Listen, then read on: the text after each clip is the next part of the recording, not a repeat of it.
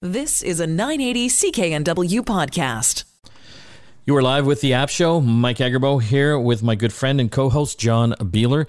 We have a great program today. We will be talking all about wine apps. If you've ever wanted to get a little help in choosing wine, buying wine, looking like you know what you're talking about when you're talking about wine, we've got a great expert to help us walk through some of the most popular wine apps out there. John, I'm trying to get into wine. It's hard. And so I appreciate these types of apps that have that information. You can basically like scan labels and it'll tell you all about the wine and give recommendations and reviews. Well, even just remembering what you've already used. Oh my God. Or tried. I can't remember. And we'll be talking with folks down at Vancouver Mural Fest. So this is something that's happening in Vancouver, British Columbia. It's an outdoor art installation festival that blends, art like murals and statues and takes the technology bent by incorporating augmented reality. So people can bring their smartphones, hold up their camera to it, and different things happen to take that art experience to another level. So we'll be finding out about some of the cool things that they're doing there as well. And we'll be opening up the mailbag, taking some of the questions that we get from you, the listener, and answering them on the show. Let's talk about some of the news now, John, and lots of stuff to go through here today. Before we get to some of it, I got to tell you a story about my Tesla app. I have a Tesla Model 3, and you were there. We were at work at the studio, and we're actually on the line with our friend Catherine from CKNW. She was actually going through one of our previous shows with us to tell us what we were doing wrong and what we're doing good. Very helpful. And all of a sudden, I get this little notification on my phone. It's my Tesla app saying something's happening with your Tesla. You know, the security's been set off. And then my brain instantly remembers, oh my God, I parked in a tow-away zone at 3 o'clock in the street in front of our studio. If you don't move your car, you're towed. And John, they are on that. Oh my God. Yeah, it was like 3:05. And thank God I had that app to give me that reminder. I was able to run out there and stop him from towing my car. And you literally ran out in a huff. I know you guys were on like a video call with Catherine. She's like, what the hell is going on? And you didn't even know either, right? No, I assumed because you were going out to the front you were going to pick up something or something was being dropped off. Yeah. Oh my God. I've never ran so fast because you get the ticket. I got the ticket, right? But then when they tow you, that's a lot of money too. And so I'm like, and then I got to go make you drive me down to the tow yard. I hate going down there. It's just sadness. Yeah. But anyway, I saved my car. I had to pay the tow driver some cash, but anyway, you had to bribe him? Well, I don't. It's a courtesy tip, essentially. Thank you for not making my life miserable. Oh my God. So yeah, I just love how connected, some things are now. Sometimes I'm thinking we're too connected, but I love the fact that I was able to get that notification. Speaking of cars that notify you, you remember I got rear-ended a little while ago, my new Kia. Yeah. Pretty minor accident, but I had to get my bumper replaced. I took it into the body shop, and I kept getting notifications all day that my car was unlocked because they were working on it. I was like, can I snooze these for a little while? Because they're going to be working on this all day. Yeah. My problem now, though, is I've got this Tesla, and I'm loving it. And what I love is that it just unlocks with my smartphone because I've paired it with the car. My problem now is when I drive other cars, because when I get in my car, I don't even have to do anything. It just unlocks. I go in and just drive. And when I'm finished, I park the car, I get out, I slam the door, and I just walk away. Everything just locks for me. I can't tell you. I've got a second car, a Chevy Traverse, like this SUV. I can't tell you how many times now that I get somewhere and I walk away and the car's still running. And then at the end of the day, I'm like, where are the keys? Because I'm going out to go home. And then I realize, oh my God, I've left the car in a parking lot running all day with the keys in it. And I don't know why it's still, and we're in kind of a up and coming neighborhood. You know what I mean? Our studio. So you'd think of all places where that car would be gone, that's where it would happen. But somehow, by the grace of God, It's so funny how you get used to the newer technology. Like that's the problem I have with my car too. When I was getting mine replaced, they gave me a gas vehicle as a loaner, and I realized how much I hated driving that car. I know it's hard, right? Going back, you have to unlearn how to drive. Yeah. Because at least with our electric vehicles, they have how you brake and how you hit the gas pedal is very different than how you do it with a normal car. Because you've got the regenerative braking. So you don't actually have to press the brakes. The car slows down by itself as soon as you let off the gas. But kind of the opposite problem that you have with your Traverse, I have with my electric vehicle still. I will park the car and get out of it because it doesn't make any sound when it's on. Yeah. And it'll be running. And then it starts beeping at me like, your car's still on and you just left the car. Yeah, boy, we have a hard life. We do. Let's look at some of the news here. Google. Not everything Google touches turns to gold. They have a video game service called Google Stadia. If you're into gaming, you might have heard of it. It's like a cloud-based gaming service, and they've launched this over the past couple of years with big fanfare. You just have to have like a Chromecast key, put it on your TV, get the Google controller, and you can log in and for a monthly subscription get access to a bunch of games. And so they were going to be making all their own games at an internal studio as well, but they just announced they're shutting that down. Not the Stadia service, but their internal studio. Yeah, it's a little concerning when, sort of the main game manufacturing system is shut down in a service that has had a bit of a rocky start, let's say. Yeah. They had some problems when they came out of the gate and kind of confusing pricing models, and it was unclear what games are going to be offered and how frequent there'll be new games added to it. But Google's not known for, I guess they're consistent in this way that they sort of test the waters on a lot of things until people love them and then they kill them. That's true. They're good at killing things. They are. They are. Things that we love. I know. Let's look at some more news. Huawei launching a new phone February 22nd. The Mate X2 Foldable. It's another one of these folding screen phones, which I don't know if they haven't lit the world on fire yet because the price is still just out of this world. You're looking at $2,000 to get a phone that has a folding screen. But like we saw with Samsung, it's, multiple generations of this technology is getting better and better, more compelling. Yeah. I think the challenge, though, is always having that. What's the compelling reason? Why does it need to fold for me? Like, what am I getting? What kind of extra features is that $2,000 giving me above a regular phone that's half the price? It folds. More screen real estate? It folds, John. Yeah. So does my wallet. Yeah. Well, you're paying extra for that folding one. That's right. Yes. I don't know. I thought maybe we would be further along in the price drops on this technology. Do you know what I mean? I thought maybe it would take about 2-3 years to start seeing the price get down to something that would be maybe a little more mainstream. But I think it's going to be another few years. Agreed. I'm not convinced of the wow factor anymore. Yeah. I think a lot of people are like, okay, so what? It folds. It's not like you've got this magical device that nobody else has because no one cares about it. Yeah. I need a rollable screen now. Well, that's coming based on what we saw at CES. Yeah, so I'm going to throw that out there. Okay, we are going to have to take a break. Still lots more to talk about on the app show today. We're going to be talking wine apps. We'll also be taking some of your questions from the website, and we're going to be looking at digital art fused with physical art. Back after this. You're back with the App Show. Mike and John here. Still lots to talk about in today's program, including how to use a wine app.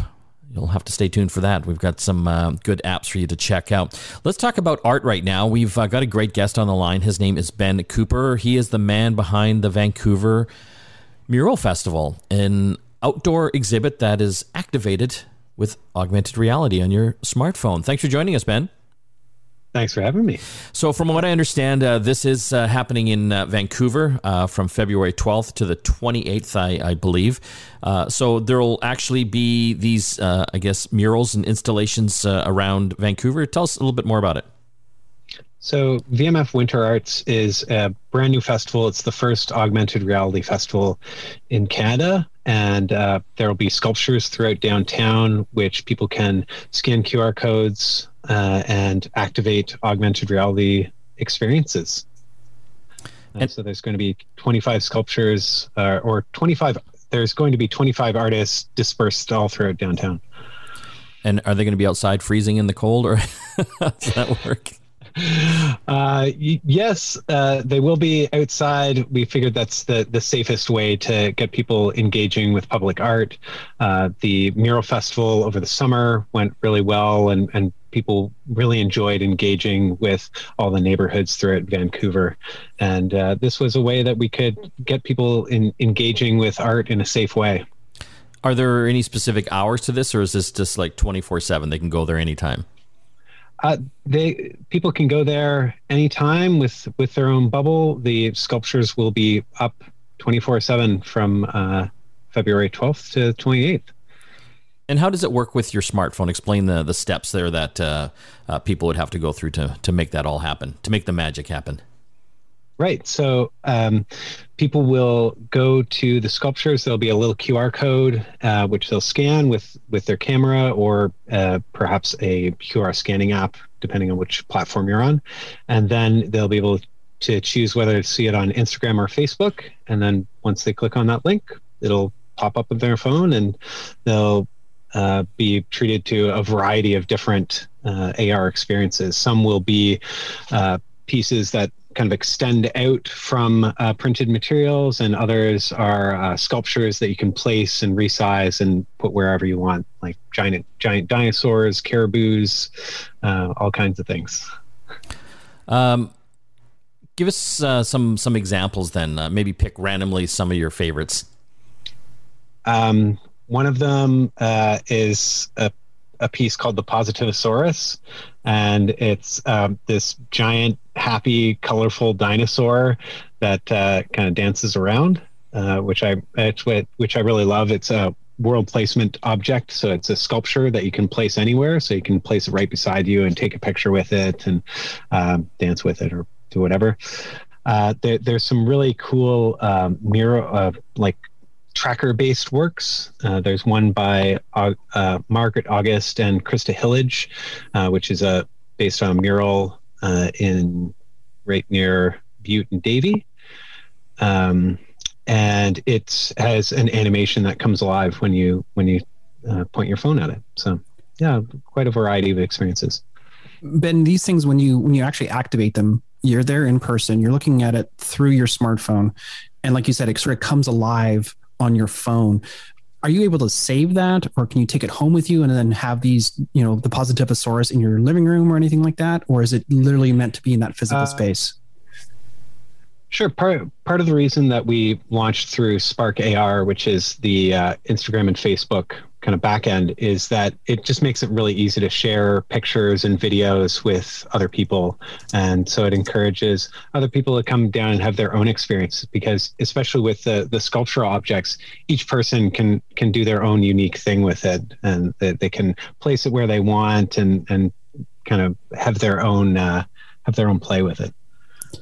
It must be interesting to see people interacting with these on their phones in the real world. I mean, it's kind of different than your normal murals, where you see a lot of people taking photos and they're getting, the shots for the gram on there, that kind of thing. But when they're actually able to have animations and other things come alive, it must be it'd be cool to have like a camera filming those people interacting with the sculpture, just to see what they're doing and how they're moving around and experiencing it through their phones. Yeah, 100%. I'm actually really looking forward to that aspect of it. I mean, we've been playing around with them a lot internally to, work out bugs, but also just out of pure enjoyment. It's going to be really interesting to see what the broader public thinks of it and how they interact with it, because it really is, there's no set way to interact with a lot of these. You can you can look at them from a lot of different angles, and especially with the sculptural pieces, there's a lot of room for play and exploration there. I find it interesting that you're blending kind of the physical world with the digital world with augmented reality. How do artists get involved with this? And, is there anything that they can learn to blend those two things together? Is that something you guys help with as well? Mm-hmm. We did a public call for artists. We got over 200 applications, and then our curator went through that and picked 25 different artists. And it's really quite a broad spectrum of skills. Some of them were traditionally 2D artists. Some of them are 3D artists, but have no experience with AR. And there was some that have AR experience. But a big part of what we try to do is facilitate learning within those artists. So the 2D artists and the 3D artists were either learning Spark or helping or being paired with a technologist to help them realize their vision in 3 dimensions. And so it's been a really interesting process, people wrapping their minds around what's possible with AR, because it's really beyond what we're normally used to just consuming on a 2D screen. I like that. So even though some of these artists wouldn't have had any digital experience, you can actually pair them up and help them collaborate on that. Yeah, absolutely. And we got a wide gamut of representation. We have 50% women, 50% BIPOC, and then we also have representations from all 3 local nations, as well as some other nations within Canada. Where can people find out more information about this, and is there a cost? You can go to vanmuralfest.ca, and there's no cost. It's absolutely free to the public. You just need to have a smartphone and some time on your hands. And then there will also be programming, which we'll be announcing soon in conjunction with VPL, which people can also tune in for free to learn more about different tools they can use to create AR, or just other ideas about augmented reality and where art is today. Been talking with Ben Cooper. He's the man behind the Vancouver Mural Festival. Again, vanmuralfest.ca if you want to find out more information and about their collaboration with VPL, the Vancouver Public Library. When we come back from the break, it's all about wine and wine apps. Stay tuned. You're back with the App Show. Mike and John here. John, let's talk about booze. Yes. And we'll get to wine here, but you and I are big beer drinkers, and you actually keep track of all the beer you drink. Not for health, but for pride and love and accolades. Well, yeah, I use an app called Untapped, and it allows me to sort of remember the breweries or the beers that I've tried, as we used to travel the world, but also the local craft breweries. It's good to know if you've tried something, because sometimes these breweries will have very limited runs and they'll come back with something like a seasonal beer. And like, did I try that last year? I can't remember. And you can quickly look it up in the app. And so I had a conversation with Fiona, my fiance, about this. And we were like, what about wine? Is there something like Untapped for wine? And I'm like, hey, I know someone that is an expert in the wine field. She's been involved in the wine business for a long time. And who am I going to talk to? I'm going to talk to Leeann Froese. And we actually have her on the line to help us understand what our options are in the wine world. Because I think a lot of people, when they find a bottle of wine that they like, the go-to thing, and I think this is the same for beer people as well, you just take a picture of the label and hope that you can find that photo exactly. 10,000 photos later, right? Yeah. So, no, I'm interested in this segment because I'm getting a little bit more into wine. My wife loves wine, and she'll send me to the liquor store to pick up bottles, but it's like a maze to me. I just can never find anything. I don't know what anything means, and so I'm pretty excited to have you on, Leeann. You're with Town Hall Brands. You've been doing marketing and all sorts of things for wineries and wine regions, for many years now. And you do enjoy wine as well. So just wanted to pick your brain on maybe some of the apps and what tools you use to keep track of the wines that you like or discover new ones. Yeah, well, thanks so much, Mike. It's great to be on with you guys and, to talk about a passion of mine, which is wine, of course. I'm not a big beer drinker, so I'm super curious about Untapped and how it works as it compares to wine. So maybe off air, we can talk about that later and compare notes, John. You can tell me how it works. But, when it comes to wine apps, Mike, I think you described it best. Like, a lot of people don't know where to start when they're shopping. Like, there's that side of it. And then there's also like using and sharing and tracking what you have. So, I think the place to start with a wine app is like, what do you want to use it for? Do you want to use it to celebrate what you've tasted and remember what you've tasted, kind of like what John says, and keep track of it? Or are you looking for it to be a shopping aid, right? So there's a few different apps that can help you along the way with that.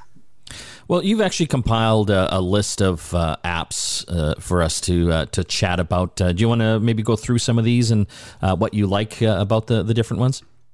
Yeah, definitely. So I prefaced it by saying depends on what you want to use it for. So I'll just, I made a list of 4 or 5 here that are kind of most commonly used. One is called Vivino. And basically, like with Untapped, you scan the label. And when you scan that, it takes you into all these different aspects of what you can do once it identifies that wine at that point. You can pull up crowdsourced, like tons and tons, probably in the thousands of crowdsourced reviews. So if you pulled up a certain label, you can find out, do most people give it a certain score, or do most people find that it was worth the money? All these things to aid you in your shopping choice. And then this particular app does help you in your shopping choice because it will connect right to being able to buy it. So you can action your purchase from it. The other thing too about Vivino is that you can also use it to track your cellar. So if you are a wine collector and you have a lot of wines on hand, you can keep track of what you drank, how much it's aging, because unlike beer, wine you often lay down and you visit it later. So that's one aspect. So that's Vivino. That's something that Untapped doesn't do. It's more for the consumption side of things and or shopping. But yeah, Vivino is the one that you put me onto at first. And it's actually the one I think I like the most of the ones I tried, because it was the most like Untapped in that I was impressed too, because I found what I thought were some pretty obscure wines, and I was able to scan the labels and it found them. And the nice thing about these types of apps is the discoverability about them. And I guess the challenge I have with some of these apps from a rating standpoint is everyone has a different palette. Everyone has a different sort of scoring system for these things. And this is true of how I score the beer that I like. I have a kind of like a binary scoring system. It's like either I really like it and I want to buy it again, or I'm not going to buy it again if I am given the opportunity to. So the nice thing is you have this variety of things. And also you have the ability to take photos of your wine or your wine experience. So if you're at a wine tasting bar or some other cool place, you can sort of capture that moment, kind of like Instagram, and have a record of that where you enjoyed that particular glass as well. Does it give like the history of the wine and things like that? It depends on how much information has been input from both the brand side as well as from the crowdsource, because some people are so enthusiastic that they will dump everything that they know into their review. So you can get little bits and bobs, kind of like when you go to TripAdvisor and you look at the different reviews, you have people crowdsourcing, some will say I liked it and some will say I liked it because of blah, blah, blah, blah, blah. How accurate, how accurate did you find the reviews when you were trying different wines? Well, I think that John hit on something really important, and app or no app, I always tell friends who are not in the industry to, if they were looking for someone to recommend wines to them, try to find that person whose palate is like yours that you identify with, so that when they recommend something, you think, oh, they recommended that to me before and I liked it, so I'm going to trust them. They're going to be my trusted advisor for recommendation. But with an app, it's different because there's so many. So all you really do is, as you practice wine tasting, you can say, okay, these are the flavors that I experienced, which might be different than what you get, Mike, or you, John, like we might, because we do all have different palates, but there might be some commonality. And then when I look to the review, I'll go, oh, that person reviewing also got the same flavors I did. Do I agree with what they think about it? And I think that could be a starting point, and that's almost like on social media. Maybe I'll talk about a couple of the other apps and we can revisit that social media piece near the end. But another one that I like to use and I use myself is called Delectable. And I find that a lot of the wine trade do like this one. You'll find more sommeliers on this one. And, again, you take the photo of the label and it brings it up for you. And this one also does beer and spirits. So unlike some of the wine only ones, you can have that there. And then to go really deep into the collector side, there's another app called Cellar Tracker. And this one has actually got reviews from wine experts from throughout the world, people who write for wine magazines, such as Decanter. They're contributing to this one. And this one really can help you if you are a collector, you have inventory, you want to keep track of. Another thing about wine is that as it ages, it increases in value sometimes. So you can keep track of your value and what's the valuation of your cellar. And if you said you found some obscure wines, John, but you can find older wines on Cellar Tracker. So those are kind of the other aspects of it. And those are kind of the top three, Vivino, Delectable, and Cellar Tracker, that are being used kind of, throughout North America, I would say.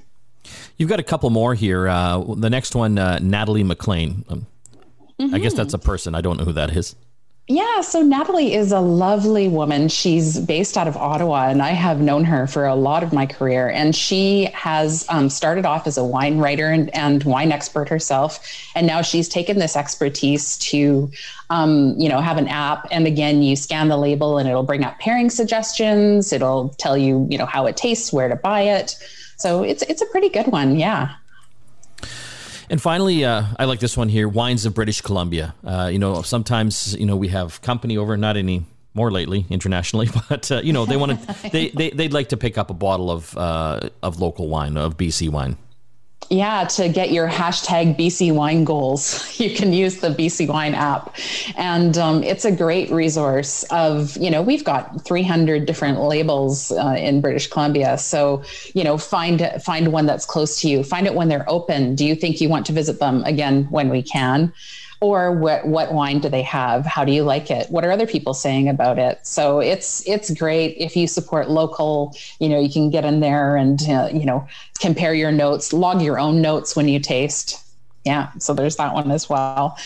One thing I want to note though is just like to post their wines on social media and then talk about it there without using an app. So there's that side of it as well. We're talking with Leeann Froese. She's from Town Hall Brands, been in the wine industry for many years, about some of the cool wine apps that you can check out. Leeann, I want to thank you so much for joining us today. Thank you so much for having me. That was really informative, and I'm actually going to try some of those out so that I don't look as stupid when I'm picking out the wines. When we come back from the break, it's mailbag time. We're going to open up our listener mailbag for questions that we can help answer for you. Back after this. You're back with the App Show. Mike and John here. Going to dive into the listener and viewer mailbag. We get questions off our website. Again, you can ask questions there at getconnectedmedia.com. This one was a good one, and I want to talk about it.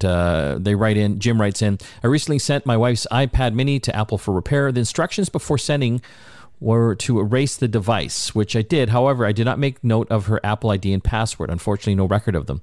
Any suggestions on how to solve this problem? So I guess he has lost the Apple ID and password. Is that what it sounds like? Yeah, it sounds like it. So presumably when he gets the device back, ideally what you would do is log in and then it would restore all of your backups and stuff like that. But if he didn't have a record of what the account was that was used, that could be difficult. Yeah, nowadays, like all these devices are doing their best to be extra secure because hackers are always trying to get into them. So on the Apple side, your Apple ID is something you really need to know, and you really need to have that password memorized or written down somewhere safe. In your situation, typically it's an email address. It is an email address. So, you're going to have to ask your wife if she can remember her email that she used for her Apple ID and the password. If she can't, you're going to have to at least have the email address, because from there you can basically try to recover the password. And so it will then basically email an alternative or that email address, and hopefully you can then follow the instructions from there. Assuming Jim's wife has another device like a computer or a laptop or something like that, where she can get her emails. Maybe just search for, something at iCloud.com or at me.com or even mac.com, which would, typically, but if she has one email address that she uses for everything, that's probably her username for the Apple account. And then it's just a matter of, like you said, hit the forgot my password button and go through the steps. It also might get a little messy depending on whether or not the account had two-factor authentication turned on. Yes. And so what happens there is you'll have to have the password, but then it'll authenticate on a second device, like her phone, for example, and it'll send a text message and ask her to confirm that this person or her is allowed to get into whatever Apple device she's trying to get into. Yeah. The thing that I would do, though, there's probably a record of it somewhere in an old email archive on another device, something from Apple. Like I said, iCloud, Mac, me.com. Those are all typical Apple ID account information stuff that's how Apple would use to communicate with you. They did a thing a few years ago where they actually allowed you to use any email address to sign up, and you didn't have to use an Apple generated ID. Yeah. So it'll just depend on how old the device is and when that Apple ID was actually created. The absolute worst case scenario is you got to start over again. Yeah, that sucks, because being able to restore the device from that Apple ID, then you get all the documents and information and photos that were on there. And that's the great thing about not only Apple, but even on the Google side. Once you're into that ecosystem, everything is kind of saved to it, right? Typically you get a bit of free cloud storage with it. You can buy more cloud storage, and I have peace of mind with that. Like I've got a family plan on the Apple side, and I think I've bought into the 2 terabytes of storage for the family, and it's fantastic. Like it just backs up everyone's phone, all their documents, their emails, and also all their photos. Probably the most important part, right? That's what's taking up all the space, and so that's just nice knowing that if I ever lose the device or it breaks and I have to, get a new one, I can just type in my Apple ID and password and it just populates everything again. Yeah, I just got an iPad Air. I upgraded from the Apple iPad Mini that I had, and I literally just logged in with my Apple ID, and within a couple of minutes, I was shocked how quickly it was starting to populate all the stuff. Everything was just there. It was like I hadn't left. Remember the old days? It was so painful. Like you'd have to have made sure you backed up your phone to your computer. In Apple's case, it would be like into iTunes, and that took a while. And then, for the new device, you'd have to then plug that in and then restore the backup into that device. It just took forever. Yeah, I don't know why the cloud's so much faster, but I think what it does is it doesn't back up all your apps. It backs up a list of your apps. Yeah. So as you're going through and using it after you've logged in again for the first time, it starts to download those things in the background. So until you actually need to click on something, you might not even notice that it's there and being sort of brought in under the radar. We're going to have to take a break. When we come back, we're going to be talking about a new camera from Canon that can actually take pictures by itself and video by itself for you. I like that. Don't need a photographer anymore. You're listening to The App Show. Back after this. Yep. You're back with The App Show. Mike and John here. A little bit of time left. John, I don't know if you saw that. Was it a Kickstarter campaign that Canon did for their new... It wasn't a Kickstarter. What was it? It was a crowdfunding campaign on a Japanese site. Okay, crowdfunding. Japanese site. Yeah. So I guess this is more aimed at the Japanese market. Well, they're testing the waters. And okay. It was interesting. This little camera, it kind of looks like a security camera. Yeah. Like a little pan and tilt security camera. But the idea is you throw it down in the park and it'll actually find you and track you as you're riding your bike around doing stunts or something and take photos and video of you. And you can even use voice commands to control it. So this thing's called the PowerShot Pick. It's got artificial intelligence built into it. Like you said, it looks like one of those little pan and tilts, security cameras that you can get for your home. It's interesting they're doing a crowdfunding campaign. Obviously, that's a marketing stunt. Well, it's a marketing stunt, but it also helps them gauge interest. Yeah. And also the appetite for that audience to pay the price for this. The price that they were asking for was about $40,000 yen, which is about 500 Canadian, roughly, if my math is correct, for this device. And they got 10 times the interest that they expected. What do you think? Like in the video, it's basically they just show this guy riding around a park. So unless I'm like into BMX biking or just like having, running videos shot of me, well, I think this would be very popular with the TikTok crowd that want to have their little dance offs and stuff like that. They can do remotely. The fact that it's voice control is really cool. It's got a zoom lens and image stabilization, and it's actually got a really nice f2.8 lens, so it's good in lower light. So yeah, and $500 seemed a little high for that though, versus just getting your little brother or sister to hold the phone. Yeah, no kidding. I think that's all the time we have left, John. I want to thank, obviously, you, my co-host and producer, and Christina, our other producer back at the studio, and the rest of the team that helped put the show together. Don't forget to listen to our sister show, Get Connected. That's on every Saturday across the country at different cities and stations, and our website, getconnectedmedia.com. Got a great newsletter, always got a contest going, so check out what's happening there this week, and lots of great videos as well. If you haven't yet, subscribe to our YouTube channel. We want more subscribers. It helps us make more videos, and like the videos, and leave some comments on what you'd like to see as well. We'll see you again next time. You've been listening to a 980 CKNW podcast. Listen live at cknw.com, the Radio Player Canada app, TuneIn, Amazon Alexa, HD Radio at 101.1 FM HD2, and on the AM dial, 980 CKNW.